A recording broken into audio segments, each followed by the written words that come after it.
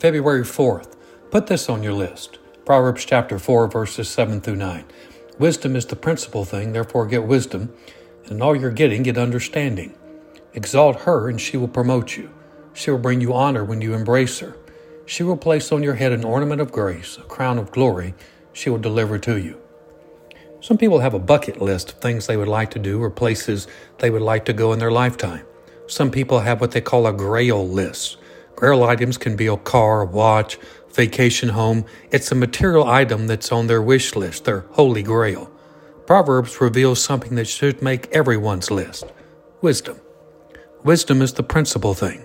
The word's principal thing comes from a Hebrew word meaning the first, the chief, the best.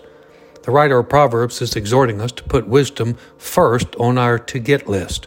Wisdom is the best thing you can get, so get wisdom. At face value, it's easy to think, sure, get wisdom. Everybody needs wisdom. That's a relatively easy decision. Or maybe not.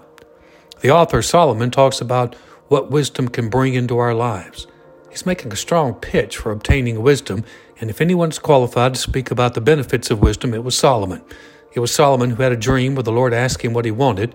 Instead of asking for money, power, or for his enemies to be wiped out, Solomon asked for wisdom to lead God's people.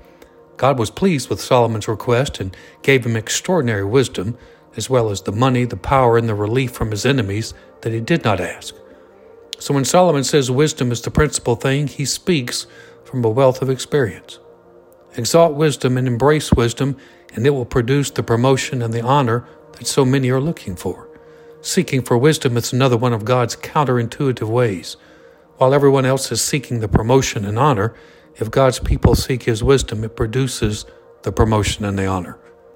I'm not exactly sure what an ornament of grace or a crown of glory consists of, but I do know that God's grace is able to help in any situation we find ourselves.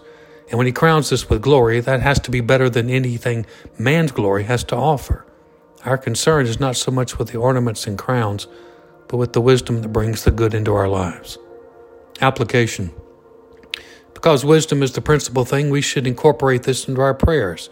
Asking God for His wisdom in all areas of our lives can prove to be a better long-range strategy than simply asking for help when we're in trouble. Let's begin asking the Lord for His wisdom in our relationships and what we do for Him, in our finances, our health, and our future. Opening our hearts to God's wisdom in His Word and by His Holy Spirit is a path that will only lead to good things. Prayer.